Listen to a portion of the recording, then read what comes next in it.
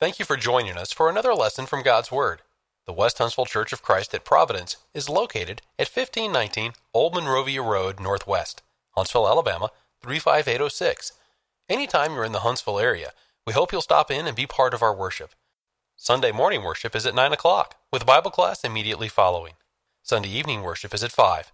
Midweek Bible study is held Wednesdays at 7.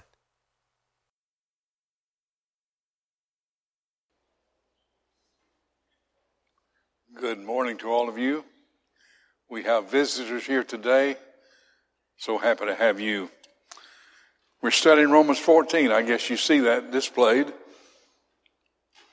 And you can follow along in your Bible. Romans is a difficult book. Chapter 14 is a difficult chapter. Steps on our toes sometimes because it is easy not to like people who are not like us. I like people who are like me, don't you? Somebody radically different, we have to work. Ask you a question. If you had a neighbor who ate cats and dogs for dinner, how would you feel about that neighbor? I guess I could get to liking him. You need to, of course. Because cats and dogs, while they're not food for you and me, they are food. Visit Italy. In the northern part of Italy, you can walk down the street, pass a particular restaurant and smell it. You might say, well, I love to smell restaurants. Well, what about those restaurants dedicated to horse meat? I don't like to smell them. The farther you go south, the worse it is. Southern Italy, it's horse meat all over the place. I don't eat horses. But I can't afford not to like people who do, because that's their business. This is what Romans 14 is about. It's about taking something that is not a sin, but something that we detest, and tolerating that thing we detest when it's not a sin. We don't draw fellowship lines over matters of opinion. We live and worship with people who are different from us. That's the way it has to be. The real problems in the early church were circumcision. There were those who were circumcised, those who were not. Some circumcised for religious purposes. They got over that, but they were still circumcised. Things offered to idols, celebration of days, and all that. Things that are radically different. Men, I want to ask you something. How would you like, well, I shouldn't do this, we're old in here. But when you were a young man, how would you like to have dated a woman that was radically different from you in her diet? She ate only vegetables. Well, you say that's her business. She's a great girl. I like to date her. But what if you got into your house and she said, no bacon, no sausage, no ham in my kitchen? Uh-oh, we got a problem. Got a real problem. I think I'll just disfellowship you. I can't imagine a man in Lickskillet, Alabama, or Big Cove, Alabama, tolerating a woman like that. But those things do happen. Incidentally, visitors, there is a Lickskillet, Alabama. And there's a Big Cove, Alabama. Big Cove, Alabama was created by God in Genesis. Hampton Cove was put in there by Huntsville just a few years ago. I live in Big Cove. I don't live in Hampton Cove. I really don't. I can stand on my lot and throw a stone over into Hampton Cove, but I live in Big Cove. I'm kind of proud of that. But we're different. We're old-fashioned. And there are certain things we don't tolerate that we should tolerate. And that's what Romans 14 is all about. That was a theologian back in the 5th century that is called St. Augustine. I don't call him saint. I don't even call Peter and Paul saint. But he's known in history as St. Augustine, the greatest theologian, allegedly, of that period. Great scholar. Well, he's the one that dug out of the Bible the millennium, the 1,000-year reign. He's the one that dug out of the Bible the original sin.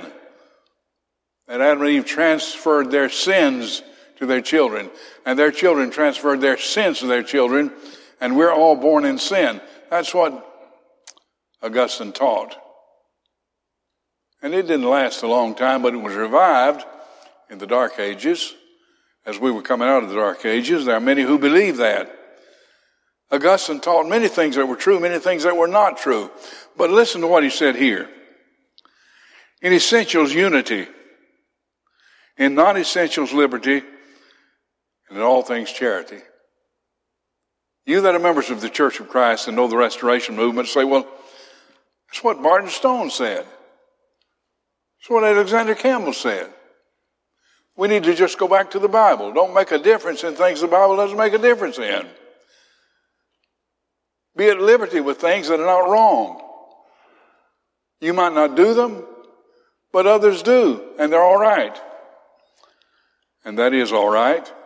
And thank you, Augustine, for making that observation anyway. Now let's go to Romans 14, verse 1.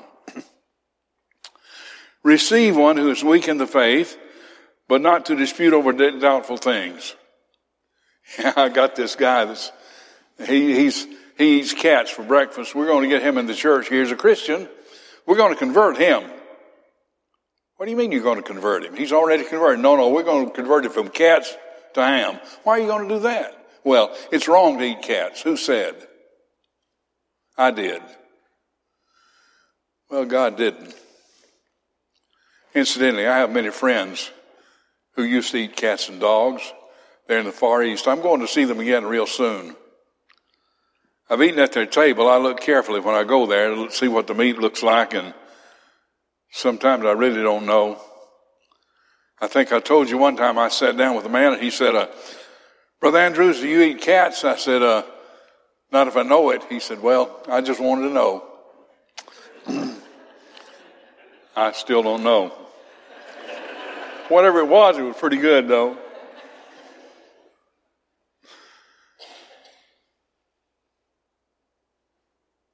One who is weak in the faith. In those days, and it's hard for us to get back there, but I want to get back there if we can. In those days, there were many in the church who came out of Judaism. Most of them did, as a matter of fact. And they clung to those things of Judaism. Circumcision, they even taught it was essential. And that's wrong to teach it's essential. They refused to eat certain meats that had been offered to idols and so forth. And that's all right to make that choice. Nothing wrong with not eating meats. But that's what they were doing. But they were considered weak in the faith. There were pagans who had become Christians, and they had their own stuff going on. They had all sorts of food preferences and so forth. And Paul says, these things do not make a difference.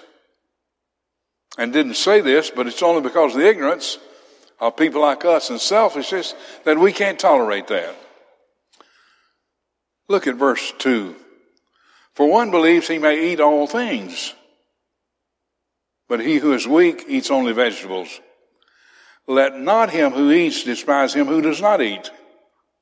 And let not him who does not eat judge him who eats, for God has received him. Now that's a blanket statement. You like ham? I know some people who think it's a sin to eat ham. And if I ate around them, I would not carry ham to their meals. Just wouldn't do that. I think that would be wrong. But it's not wrong for me to eat ham. I don't eat much of it, by the way. I like it, but I try to stick to fish and chicken. Fish primarily. I know that's all right for my body. Ham is not all right for my body. Bacon's not all right for my body, but the big sign down at Huddle House says bacon is my favorite food group. I kind of like that sign for some reason. I don't know why. But there's nothing better than bacon. I don't guess. And I try to eat at least one or two pieces per week.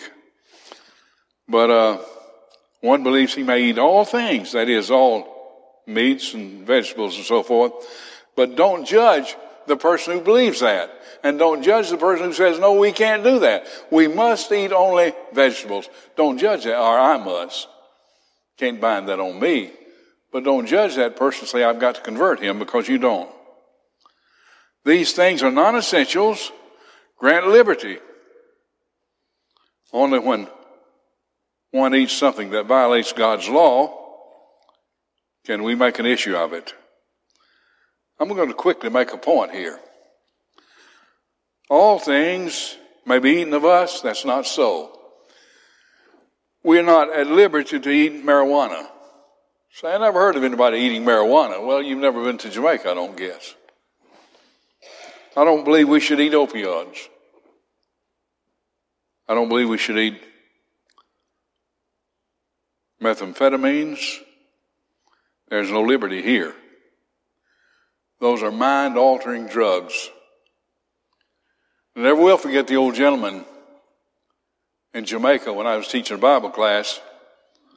He stood up and said, Brother Andrews, there's nothing wrong with ganja. That's marijuana. Nothing wrong with it. I said, what do you mean by that? He said, we can smoke it or eat it if we want to. I said, that is not right. And he and I had a long discussion. He was much older than I. I'd known him for many years. Great man he was. The wife told me after the class, said, Brother Andrews, he's just not right. I thought he never has been right, because he's always believed that.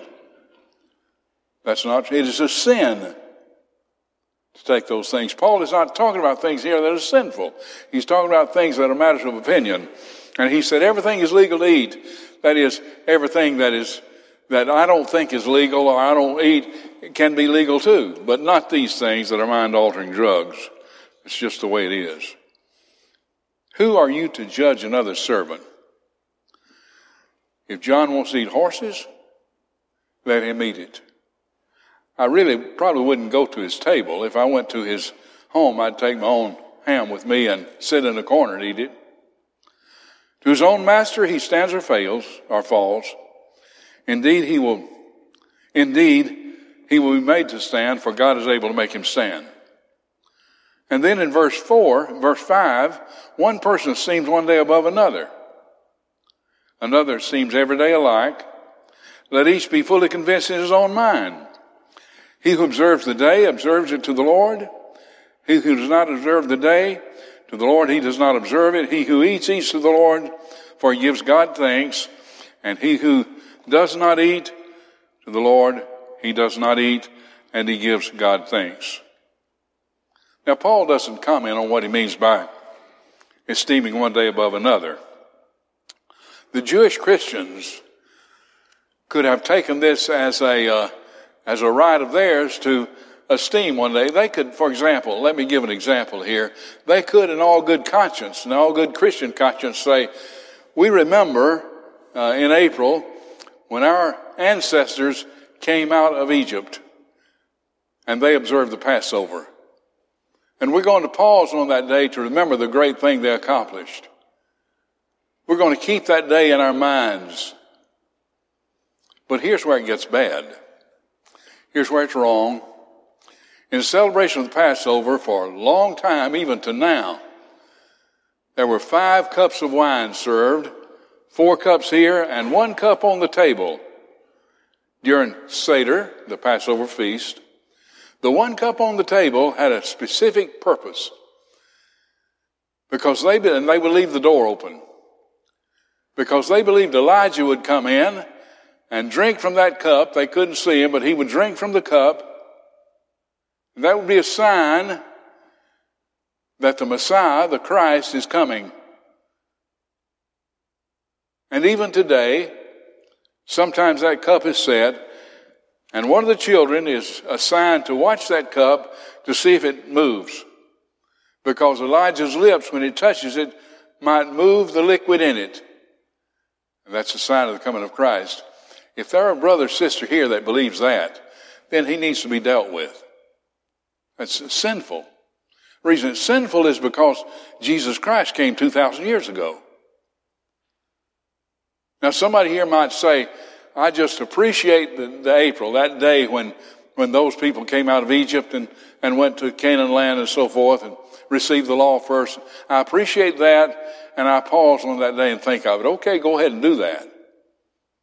But don't set the cup of grape juice out there and see if it shakes when Elijah's lips touches it. That becomes sinful. See, Paul didn't describe all that, but we should understand it. Now, here's a personal thing of mine. You have personal things too. One of my favorite days of the year is December 25th.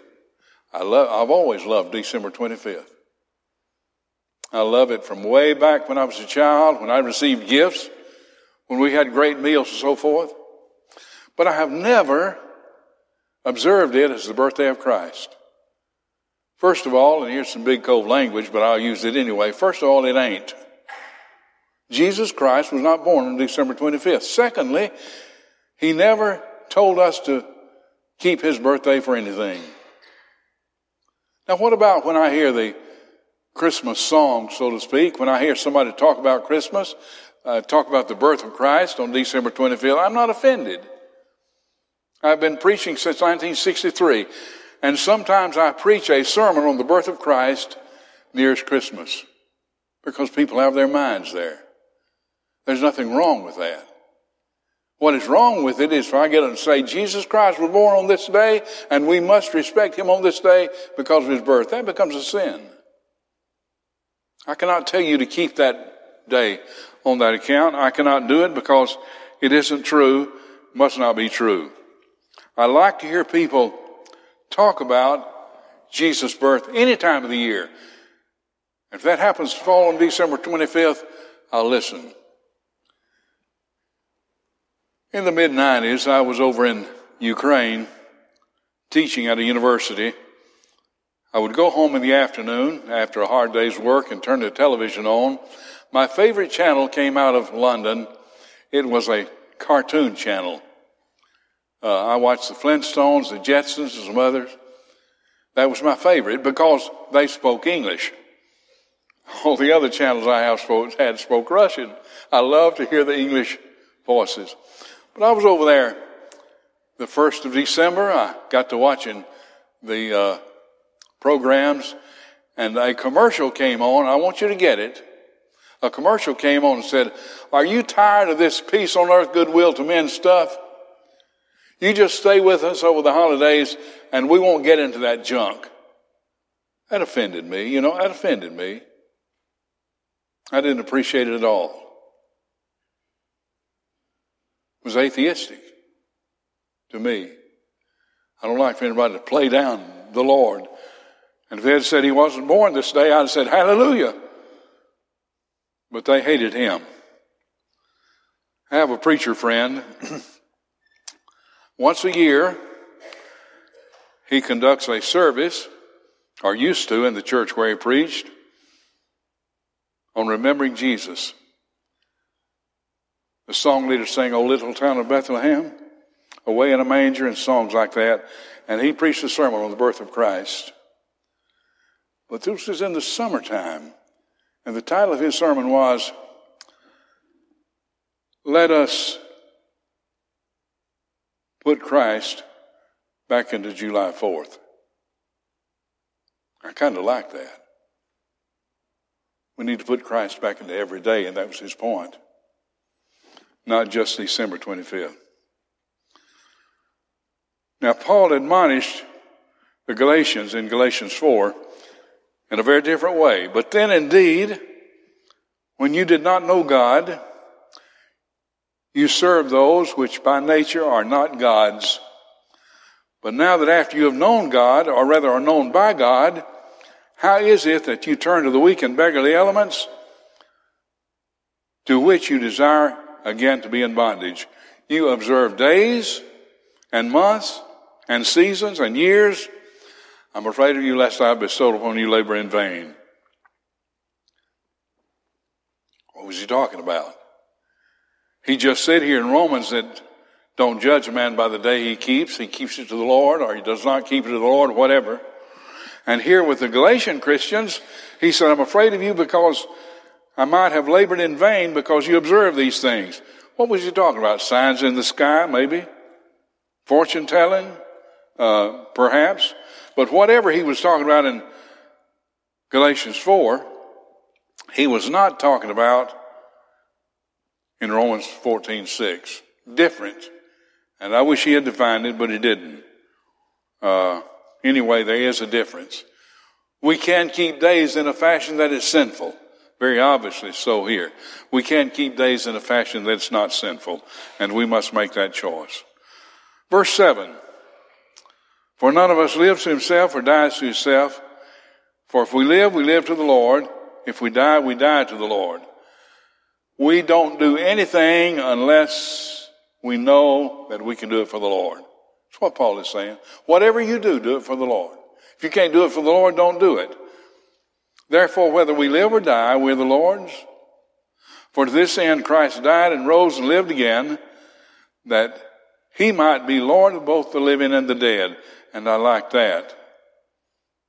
Lord of the living and the dead. And I remembered something in Matthew chapter 22:32, where God said, I am the God of Abraham, Isaac, and Jacob. God is not the God of the dead, but of the living. So God is saying even the dead are living. And I love that. I believe that. Romans 14:10. But why do you judge your brother? Or why do you show contempt for your brother? We shall all stand before the judgment seat of Christ. For it is written, as I live, says the Lord, every knee shall bow to me, and every tongue shall confess to God. So then each of us must give an account to himself to God. We're accountable to our elders in this church, but we're ultimately accountable to God. Our ultimate accountability is to God. We're not accountable to anybody before God. We're accountable to each other, but not before God. It sounds like somebody says that since we can't judge our brother, we can't discipline our brother. Well, be very careful here.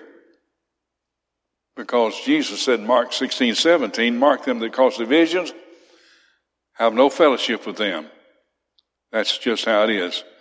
We must all stand before the judgment seat of Christ, and the elders have a responsibility, incidentally, of looking into the congregation and seeing things that are not right.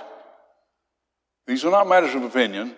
They're not right, and the elders are to correct them in one fashion or the other. It must be the case. There was an agnostic back in the 19th century. In fact, he died in 1899, named Robert Ingersoll. Robert Ingersoll, when I think of standing before God, I think of him because here's what he said. He said if Jehovah had been civilized, how much grander the Ten Commandments would have been. Can you imagine? I'm going to translate that. I'm smart enough to know that the Ten Commandments could have been grander than they are. God was not smart enough to know that. He was not as civilized as I am. Or he would have written them different. This man's going to stand before the judgment seat of Christ. And I cannot help but think of Stephen Hawking. I think of him because he was a great physicist. And he knew the universe entirely, at least he said he did. He understood black holes, but he didn't understand God Almighty. He died in 2018 of Lou Gehrig's disease. And here's what he said: I regard the brain as a computer which will stop working when its components fail. There's no heaven or afterlife for broken down computers. This is fairy story for people who are afraid of the dark. Stephen, you will stand before the judgment seat of Christ. And then as I think of Robert Ingersoll, agnostic, Stephen Hawking, atheist, buried in a church cemetery, Collegiate Church of St. Peter at Westminster in London, I think of another man, And this is more terrifying, to stand before the judgment seat of Christ. I think of James Andrews, because I'll stand with them. It's a very serious thing. Verse 13, therefore let us not judge one another anymore in these matters of opinion, but rather resolve to do this, not to put a stumbling block or a cause to fall in our brother's way. Tolerate a judgment that is not like your judgment. Tolerate dog on the table, on somebody else's table, if he wants it. Tolerate those things. They're not sinful in themselves. You might say, it'd be wrong for me to eat that. Don't eat it. That's sinful to you, but don't eat it. Let your brother eat it. A cause to fall, a word we've talked about before. It simply means, and here's the basic picture, it is a place that is very, very attractive, a thing that's very, very attractive. And you go in there, you go into that place very attractive, there's a trigger in there, and it collapses on you and you die. That's what the people in the hills of Tennessee used to call a deadfall. It's exactly how that cause to fall. That's the way it's translated. It's what it is. Don't put a cause to fall in our brother's way. Don't trick him into coming to be a part of you so you can kill him when he does. Learn to tolerate his differences with you so long as they're judgmental differences. Let it be so. I know and I'm convinced by the Lord Jesus that there is nothing unclean of itself. There's no animal that's unclean of itself. That is, unclean in a spiritual sense. But to him who considers anything to be unclean, to him it is unclean. That's just plain. If a brother or sister believes that they can't eat ham, don't put it on the table when they're at your place, because they might feel socially obligated to do it, to eat it. And as you eat it and enjoy it, they take it and enjoy it. It is a sin for them to do it. That's what that scripture says. You mean they sinned when they? Yes, they sinned when they ate it. That's what it says. There's nothing unclean of itself, but to him who considers anything to be unclean, to him it's unclean. Yet if your brother is grieved because of your food, you're no longer walking in love. You don't love him if you do that. Do not destroy with your food the one for whom Christ died. That's a little sacrifice for your brother's salvation, because he points out here that you destroy him if you lead him into that sin.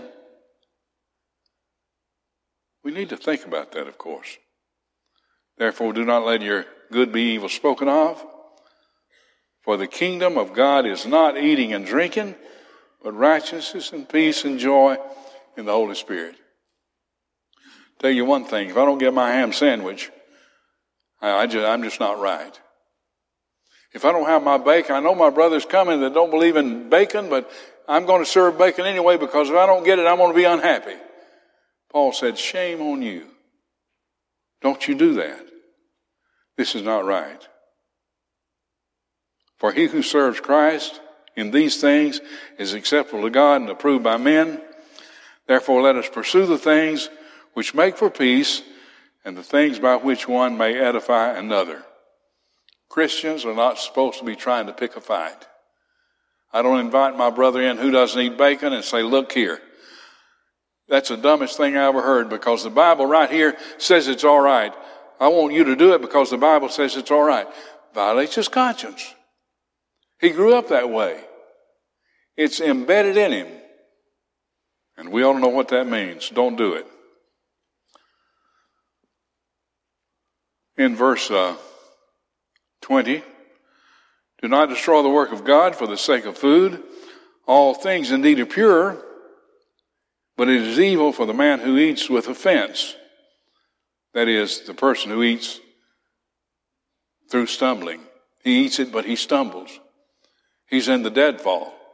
He eats it and the trap drops on him. It is good neither to eat meat nor drink wine nor do anything by which your brother stumbles or is offended or is made weak.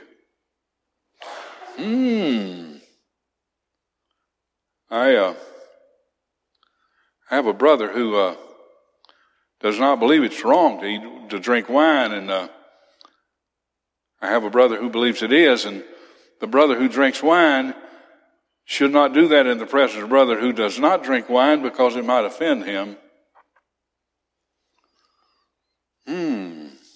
Got a problem here. Well, here's one way I begin to solve the problem. If I go to a party, which I don't unless it's a wedding party, and drinks are served that I don't appreciate, I won't drink grape juice at that party because somebody might think it's red wine. I won't do it. I want to talk about wine just a minute. Oinos, O-I-N-O-S. The Bible, New Testament or Old Testament, never uses the word grape juice. That phrase is not in there. Anything connected with a grape, any liquid connected with a grape is called wine. The Old Testament talks about wine in a cluster. They're growing on the vine. He said, there's wine in there. And of course, in the New Testament, wine was a big thing. It was a good way of getting food. Good way of getting liquid. And the best wine, of course, you know how wine began to be made. They'd throw the grapes into a vat, get the vat full, and then people get in there with their feet. I've always hoped that their toenails were cleaned out real good. Get in there with their feet and tread it out. And the wine would run out, and it was wine that ran out. And then they would put that wine to use by drinking it or putting it up or sometimes letting it ferment or whatever. The best wine was made when the vat was full of grapes, the feet had not gotten in there yet, and the wine was trickling out. It was the sweetest and the best. It was the ripest. Was it intoxicating? Absolutely not. It was grape juice. Just plain grape juice. And I want to tell you something. I never tell anybody I drink wine, but according to that I do. I drink it every night. Pure grape juice. I hate the taste of any intoxicated beverage. I have tasted red wine. I hate it. I got hold of some at a party one time in Jamaica, wedding party, and I killed the grass around me by spitting it out. It's repulsive to me. And I don't think Christians should drink intoxicating beverages. Not a matter of opinion here. It's a matter of what God says. But the point is this. Anytime you look at wine in the Bible, you cannot tell in the New Testament, especially if it's intoxicating or not intoxicating. Jesus turned water into wine. I don't believe for the life of me he made an intoxicating beverage.